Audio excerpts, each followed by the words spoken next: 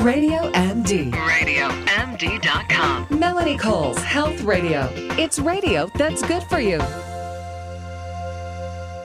The CDC reports that 1 in 68 children are now being diagnosed with autism. But what are the signs of autism? What's a parent to look for? And how early do you look for them? And my guest today is Kristen Selby.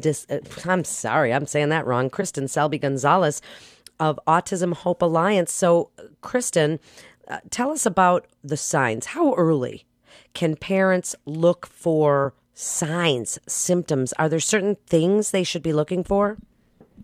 Absolutely. First of all, we want to make sure that by the age of 1, we're looking for babbling and pointing. If your child's not pointing or making any sounds by the age of 1, that could be a very early indicator. The other thing is no single words by 16 months or 2-word phrases by age 2. Maybe they're not responding to their name, or maybe they had language and they've lost language or social skills, poor eye contact. They might even do things excessively, like lining up toys or objects. Maybe they're not smiling or they're not being socially responsive.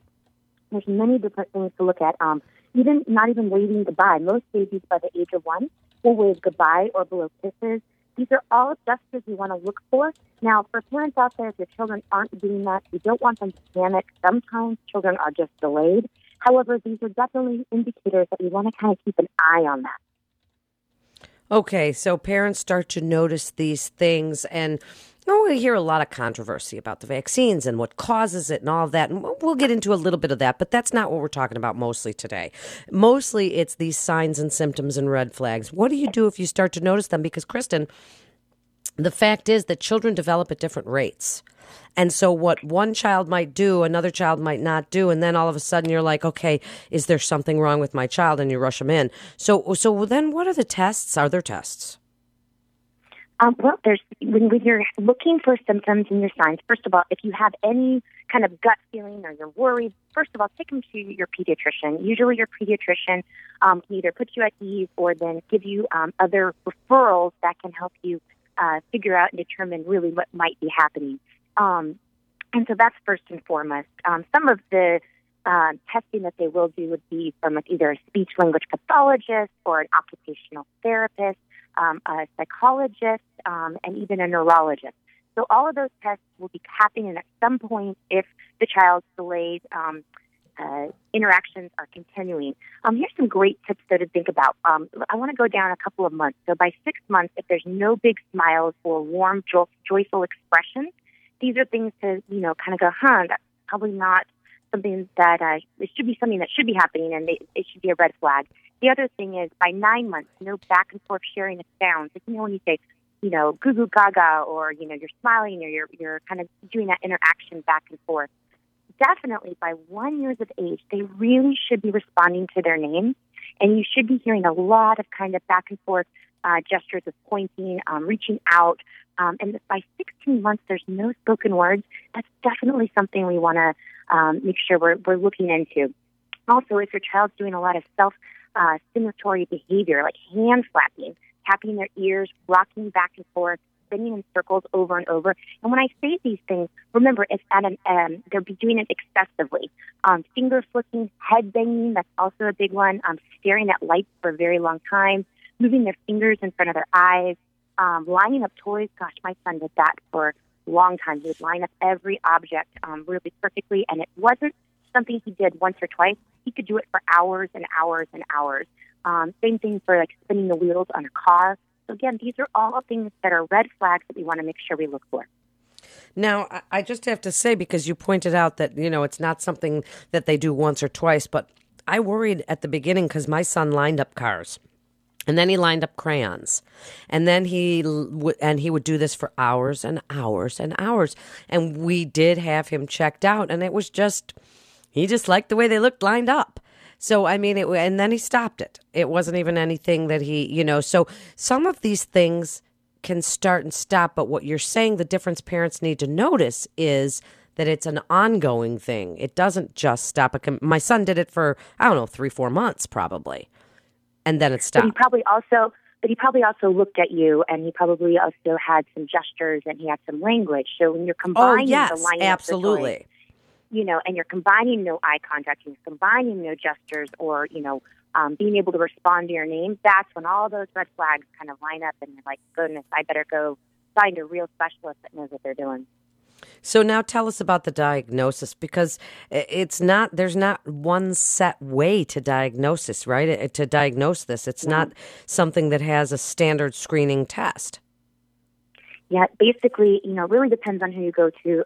If you're in certain areas, they have things called regional centers. If you're under 3, the regional center will have a psychologist there, and they'll kind of really evaluate the parents in a lot of ways. They'll ask the parents a ton of questions, and then they'll run some tests with the child. And, the parent, you kind of look at the test and go, well, that doesn't really make sense. How would they know how to do that? Or how would they know how to do, X, Y, and Z?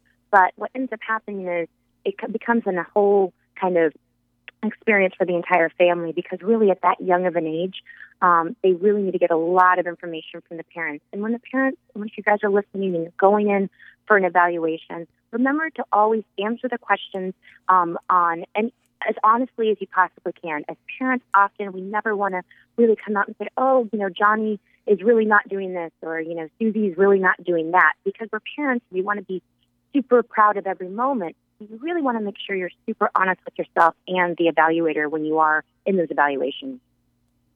So what are they going to be asking you about these behaviors? Is there any blood test or anything they can do? I wish there was a blood test. It would make it a lot easier, right? But no, there isn't. They're going to be asking a lot of the questions are, the signs that I just mentioned. Is your child babbling? How is their eye contact? Are they doing anything repetitively? How are their gestures? Do they respond to their own name? How many words do they know? Do they know how to do a sequence? Meaning, if you were to say, at a child at 16 months, you should be able to tell Johnny to go get his shoes. Could he follow a one-step command? So they're going to ask all those types of questions, and then they're going to ask, can they do it on a regular basis? So the question for parents, or the thing for parents to really remember is when they ask, does Johnny follow a one-step command? Don't answer the one time Johnny did. You want to make sure that you're giving an overall perspective of, does Johnny do it mostly every time? If you were to tell Johnny not to touch something, or not to put trash in his mouth, or to, not run in the street and hold your hand, at a 16-month level, the child should be able to respond to that parent to know, yes and no. Does Johnny do that on a consistent basis? Not the one time Johnny did it, does he do it overall? So those are kind of the questions that they're going to really ask. There's a lot more clearly detailed questions, but those are the overall kind of things to think about. And then we only have a minute here left. So really, your best advice, once someone's getting that diagnosis, then just kind of give them a little quick overview of what that early intervention is and how important it is. Early intervention is so important, and you really want to make sure to find out all the services that are available under 3 and go after everything and anything that you can find. Also, really look for support groups in your area. Talk About Curing Autism have great support groups. TalkingNow.org, I believe. They can really help you, walk you through a lot of services that might be available in your area. Look for Facebook group pages. And then also go to AutismHopeAlliance.org. We're happy to kind of direct you with resources on our website page. You can look under resources there as well. Absolutely. Kristen Selby-Gonzalez, the president and chairman of Autism Hope Alliance. And you can see more information at autismhopealliance.org. Great organization, really good information for parents out there. And that's what we're doing here. We're helping to disseminate that information so that you understand it and you're hearing from the experts like Kristen so that you can make these informed decisions and meet with your doctors when you need to. This is Melanie Cole. Thanks so much for listening to Radio MD. And if you missed any of the great information, you can listen anytime, on demand or on the go at radiomd.com. Share these shows with your friends. Like us on Facebook, follow us on Twitter at Your Radio MD. Thanks for listening. Stay well.